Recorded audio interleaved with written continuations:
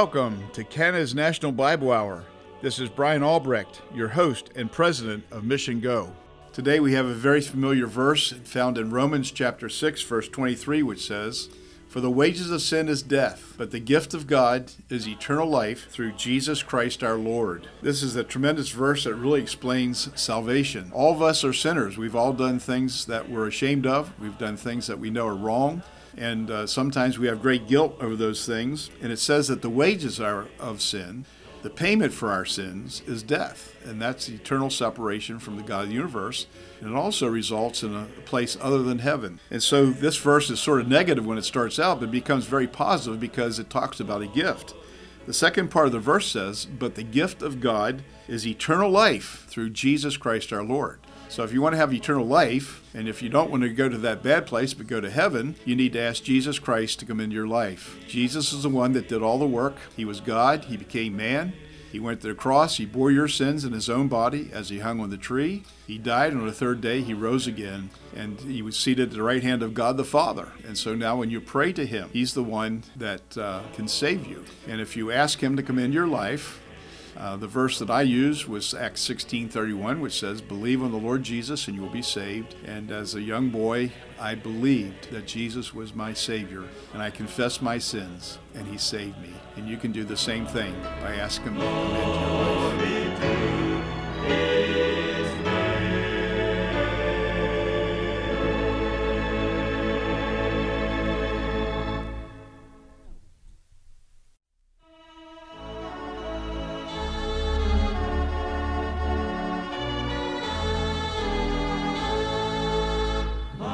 Faith has found a resting place, not in device nor creed.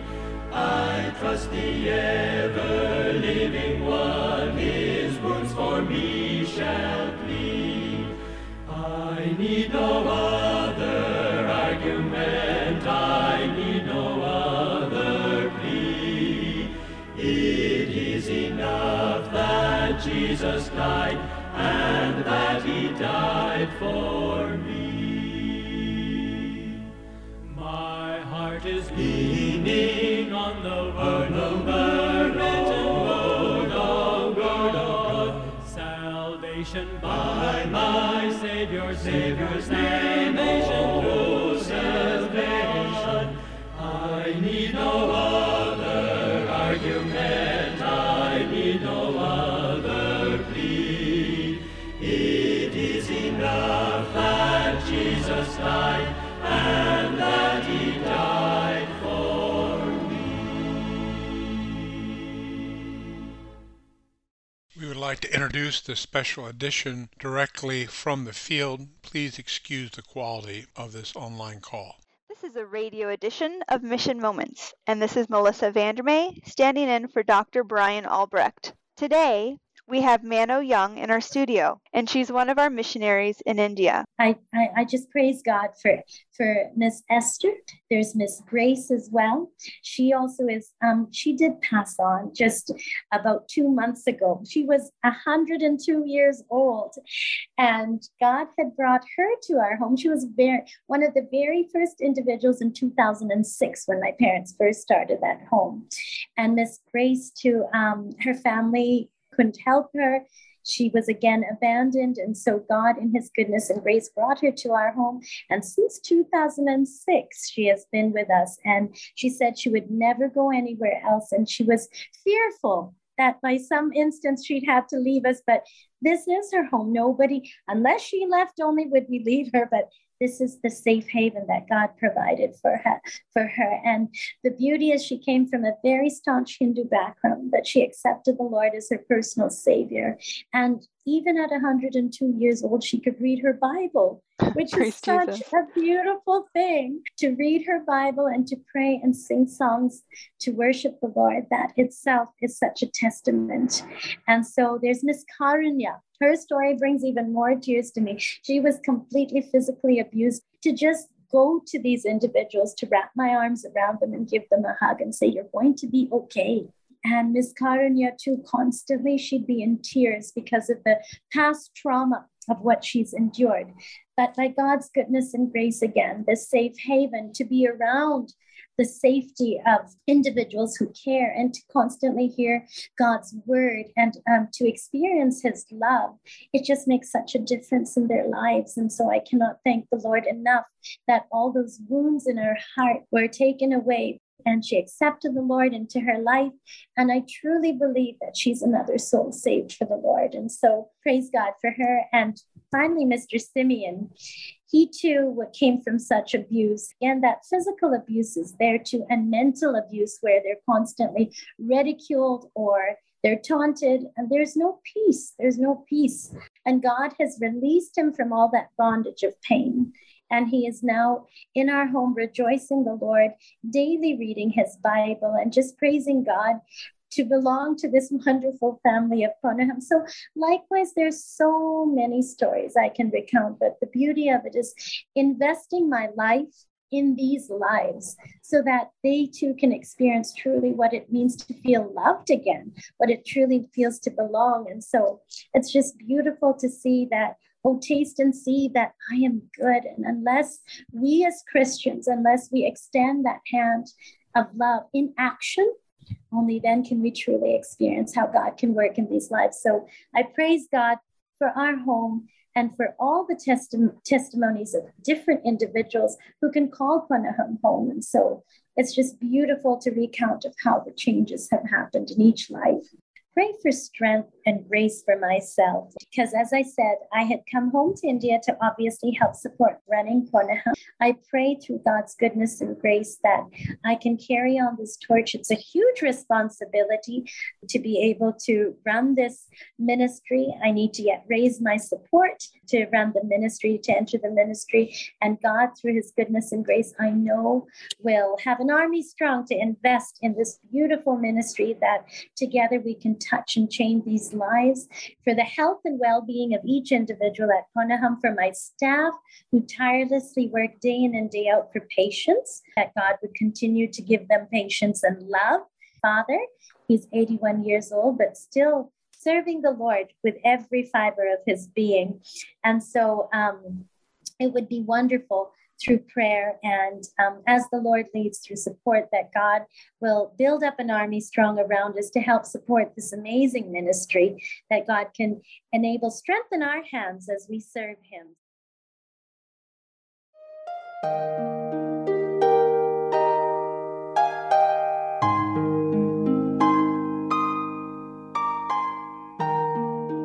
Thank you so much for listening to Kaz National Bible Hour. As you're aware, this is a listener-supported program, and we cannot continue to be on the air without your support. So we appreciate you praying and asking the Lord how you can help us. This month, we're offering a wonderful booklet, A Thankful Heart in a World of Hurt by Joni Eareckson Tada. This booklet I found to be very, very helpful. It does several things for me, and hopefully it will do the same for you. First of all, it explains what true contentment is with the Lord. It talks about having joy in the midst of tremendous suffering, hardship, hurts, and all kinds of difficult people that we run into. I found it to be tremendously helpful to my own spiritual life, and I know it'd be very helpful to yours as well. One of the principles that's in this booklet is the idea of counting your blessings. I remember we used to sing, "Count your blessings, name them one by one." 1 Thessalonians 5:16-18 says, "Be joyful always, pray continually, give thanks in all circumstances, for this is God's will for you in Christ Jesus." I really encourage you to write in, get this booklet, A Thankful Heart. And if you do that, be glad to get you a copy. To order your copy, please write Kaz National Bible Hour, Box 1210, St. Catharines, Ontario, L2R 7A7. Or in the United States at Box 2010, Buffalo, New York, 14231.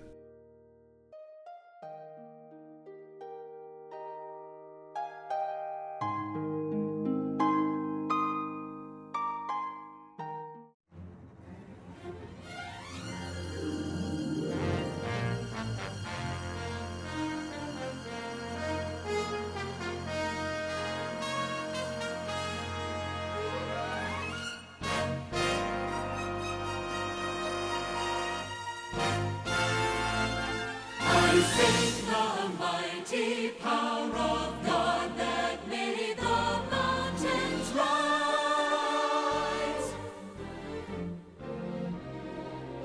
That spread the flowing seas abroad and built the lofty skies. I sing the wisdom that ordained the sun to rule the day. The moon shines full at his command, and all the stars obey.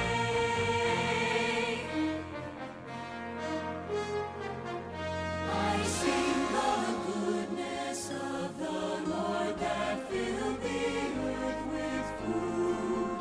He formed the creatures with his word and then pronounced them good. Lord, how thy wonders are displayed where'er I turn my eye. If I survey the ground I tread or gaze upon the sky,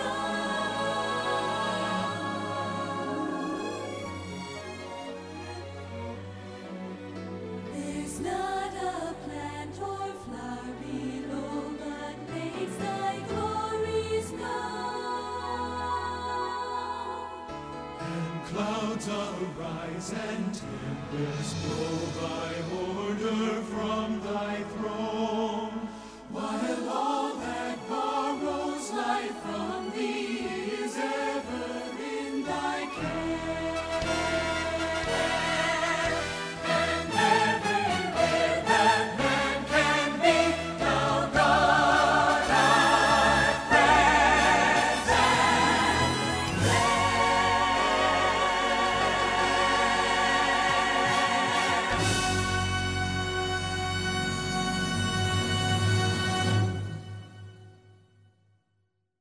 Today's message is from Reverend Art Larson, and is entitled, The Majesty of Christ. I know that you will enjoy this message, and I'm sure it'll have a great impact on your life. Printed copies are available upon request. Officials of a state employment office in Tucson, Arizona, posted an interesting sign over a full-length mirror. Directed to all job hunters, it reads, "Would you hire this person?" In another office, a mirror and sign joined forces to pose this question: Are you ready for a job? These officials wanted people to take a good look at themselves before seeking employment. Now, what about you and me? Have you taken a good look at yourself lately in the mirror? But more importantly, have you taken a good look at yourself lately in the mirror of God's holy word? You see, the Bible says man looks at the outward appearance, but God looks on the heart. To find out what we really look like in the eyes of God, we have to look in the mirror of His holy word, the Bible. Now, if you stood before God today in your present spiritual condition, would He let you into His heaven? Don't be too quick to say yes. I want you to think about it as we continue our studies in the wonderful book of Philippians, a very heart-searching portion in chapter 3. This book, which Paul wrote from prison, the theme of which is joy and rejoicing, reveals some very, very vital and important truths about what it means to be a Christian. In chapter 1, he spoke about the mastery of Christ. Chapter 2, the mind of Christ. And now here in chapter 3, the majesty of Christ. You see, Christianity is Christ. When Paul came to know Jesus as Lord and Savior, and realized His majesty, that He was the King of kings, and that He was the Lord of lords, it transformed his whole life. In our last message, in verses 1, 2, and 3, we saw that Paul gave a word of wisdom, a word of warning, and a word of witness. We'll continue that word of witness today in verses 4 through 9. If you have your Bible, I want you to follow along. If not, listen carefully as I read the end of verse 3 and continue his witness in verses 4 through 9 of Philippians chapter 3. He says, "We worship God in the Spirit and rejoice in Christ Jesus and have no confidence in the flesh," that is, in ourselves, in our own self-effort, self-accomplishments. Now listen to what he says as he reviews his background. "Though I might also have confidence in the flesh, if any other man thinks he has reasons for which he might trust in the flesh, I have more. circumcised the 8th day, of the stock of Israel, of the tribe of Benjamin, and Hebrew of the Hebrews, as touching the law, a Pharisee, concerning zeal, persecuting the church, touching the righteousness which is in the law, blameless. But what things were gain to me, those I counted loss for Christ. Yea, doubtless, and I count all things but loss for the excellency of the knowledge of Christ Jesus my Lord, for whom I have suffered the loss of all things, and do count them but refuse, dung, that I may win Christ, and be found in him, not having my own righteousness, which is of the law, but that which is through the faith of Christ, the righteousness which is of God by faith. We're going to see in this testimony that the Apostle Paul talks about his past, this is what I was, and his present, this is what I am, and his passion, this is what I do, and also his prospect, this is what I shall be. Every true Christian, born again of the Spirit of God, in whose life Christ now lives, can point to a time when Christ was not there in their life, and they can say, this is what I was. And then through faith in Christ, they can say, this is what I now am. And this is what I now do. And by the grace of God, according to his wonderful promises about heaven and his coming back for me, this is what I shall be. How wonderful to be a true Christian. What Paul shares today is that he has no confidence in himself, in his self-efforts. And we're going to see in verses 4 through 7 his bankruptcy, utter bankruptcy in self-righteousness. He talks about it. And then in verses 8 and 9, we will see his beautiful and wonderful and bountiful bounty in Christ's righteousness. What he could never have in self-righteousness, he now possesses by grace, through faith, in Christ's righteousness. Paul talks about his race, his religion, his reputation, and his righteousness in verses 4 through 6. In fact, what he is doing here is listing 7 advantages that were his as a Jew in his day. He talks about this because he's saying that he can boast the most of anyone of all the self-accomplishments that supposedly could or should recommend us to God. And certainly he would let us into his heaven, accept us with all of these self-accomplishments. But Paul says they mean absolutely nothing when I compare them to the accomplishment of Jesus Christ, to the person and work and character of Jesus Christ the Lord. Listen to how he puts it. He talks about his race and how he boasts in this at one time, but now finds that he is bankrupt. Then his religion, and then his reputation, and then his righteousness. He says, I was circumcised the 8th day. A convert to Judaism was circumcised in maturity, and Israelites were circumcised in the 13th year, but Paul, as a true full-blooded Jew, was circumcised at birth. Then he says of the stock of Israel, he was able to trace his lineage all the way back to Jacob, who had prevailed with God and become Israel. Jacob was honored and revered by all Jews, for it was to him the Jewish people owed their origin. He says, thirdly, I was of the tribe of Benjamin. Benjamin was the only tribe to remain faithful to Judah after the division of the kingdom. Within its borders was the holy city. And Benjamin was also the birthplace of the people's first king, Saul, undoubtedly, whose Jewish name Paul had taken. He says also, I was a Hebrew of the Hebrews. He was a Hebrew as opposed to being a foreigner, a descendant of Hebrew parentage, both of his parents being Jewish, spoke the Hebrew language and knew the Hebrew customs. Oh yes, he could boast in his race. But he also boasted in his religion, as touching the law, a Pharisee. The Pharisees were the strong defenders and the best qualified expositors of the Mosaic law. They had also many other regulations of do's and don'ts, in fact, probably near or more than 900 of them. They were very, very self-righteous and recognized as the ultra-conservative party among the Jews. Then he says, concerning his reputation, Concerning zeal persecuting the church, this was looked upon as an honor in those days, because people hated these people that claimed to be followers of Jesus Christ. They nicknamed them Christians, Christ ones. You remember at the time of his conversion, Saul of Tarsus was on the way to persecute the believers in Damascus. It's recorded in Acts 9. Before he was saved, he stood at the stoning of Stephen, the first martyr, and he stood there with great pride and pomp. Oh, he had a reputation. He was held in high esteem as he sought to stamp out the memory of this Jesus of Nazareth and all the misguided followers of him, until he found out that what Jesus said and who he was true. But he also talks about his righteousness. He says, as touching the righteousness which is in the law, blameless. And this refers to the ceremonial and moral righteousness claimed by the Mosaic law. It has nothing to do with the inner righteousness. When Saul came face to face with Jesus Christ, he recognized that he was completely devoid of any acceptable righteousness in the sight of God. But as to the keeping of the ceremonial and moral law, Paul was without fault, blameless. And so here he is, boasting in race, religion, reputation, and righteousness. How many people today will say, oh, I go to church. Oh, I'm religious. Oh, my father was a minister. My uncle was a missionary. Oh, I believe and give to the church, and I try to live a good life, and people know me as a fine person, and so on. And they're trusting in their race, their religion, their reputation, their righteousness. I was born in this particular land, and therefore I must be a Christian. How foolish to boast in those things which can never make us right in the sight of God, because God demands perfect righteousness.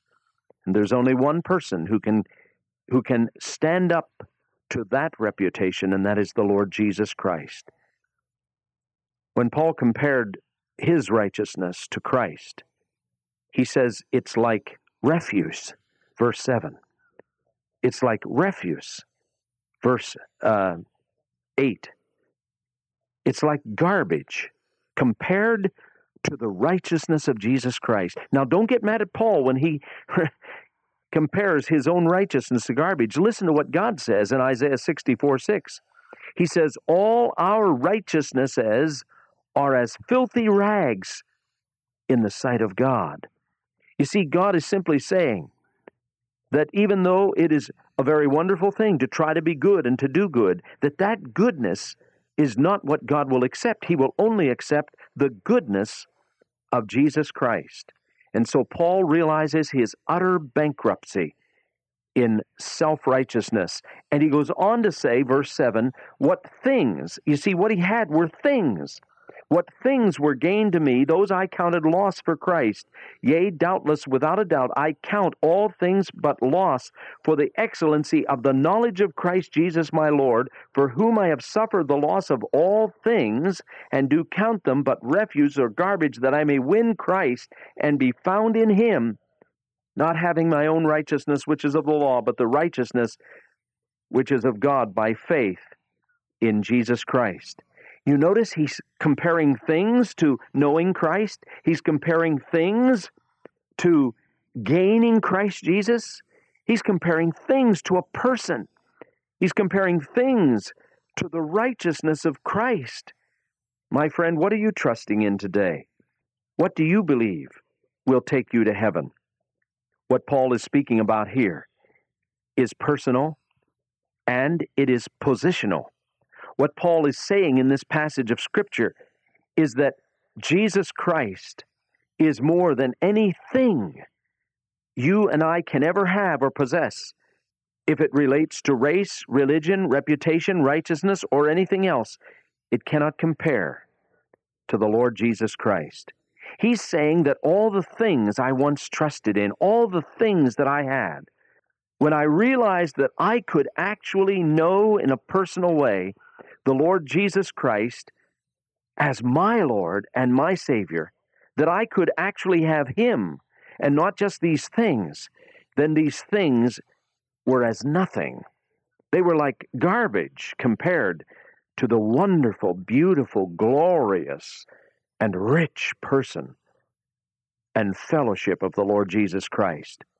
Not only did he gain this personal bounty of Christ's righteousness, he came to know the Lord Jesus Christ as Savior and Lord, but he came into a positional righteousness with Christ. He said, I've suffered the loss of all things, and I count them as refuse, that I may gain Christ and be found in him, not having my own righteousness, which is of the law, but that which is through the faith of Christ, the righteousness which is of God by faith. This positional wealth that he found was that he was now accepted in Christ Jesus. If anyone be in Christ, he is a new creation. Old things are passed away and all things become new. And he no longer had his own righteousness, but he had the very righteousness of Christ. You see, the Bible says, in our flesh there dwells no good thing. Paul said that in Romans 7:18. Then the Bible says, and Paul said it again, that those who live in the flesh, no matter how religious or self-righteous they may be, can never please God. Read it in Romans 8:8. But then the Bible goes on to say that God made Jesus to be sin for us, he who knew no sin, that we might be made the righteousness of God in him. You see, Paul came to know Christ personally, and then he was found in Christ and accepted in the beloved one, Jesus, not having his own righteousness anymore, which was through self-effort, but the righteousness which was of God by faith, the only righteousness which God will ever accept. A pious Sunday school teacher stood before his class and said to the boys as he stood there proudly, "Why do you think people say that I'm such a wonderful Christian?" And one of the boys, who knew him pretty well, said, "Maybe they don't really know who you are." Wow. Could it be said of you that you are a true, genuine Christian, not trusting in your own self-efforts, which could never get you to heaven, but only in the finished work of Jesus Christ on the cross of Calvary? My friend, today, I beg of you to turn as Paul did from all self-effort and to trust the Lord Jesus Christ as Savior. Receive him into your heart. You will be in him and have his righteousness accepted by God. And that alone will take you to heaven.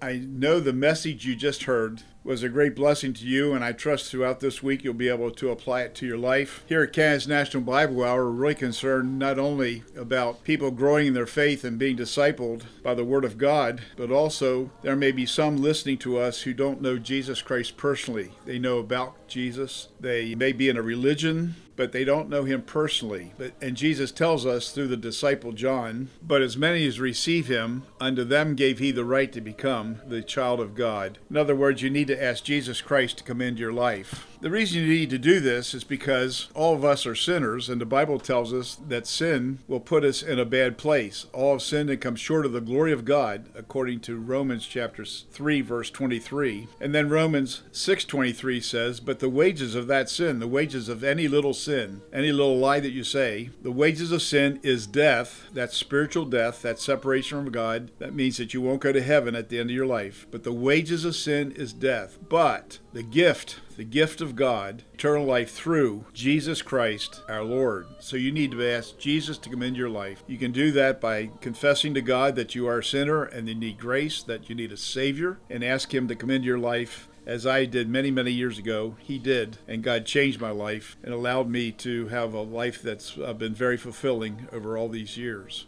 And we're giving away this copy of The Greatest Commandment. And if you want your copy, please write to Kansas National Bible Hour, Box 1210, St. Catharines, Ontario, L2R 7A7, or in the United States at Box 2010, Buffalo, New York, 14231. And you can find past programs of Kansas National Bible Hour on our website, which is missiongo.org. missiongo.org. I trust God will bless your life and draw you close to him throughout this week.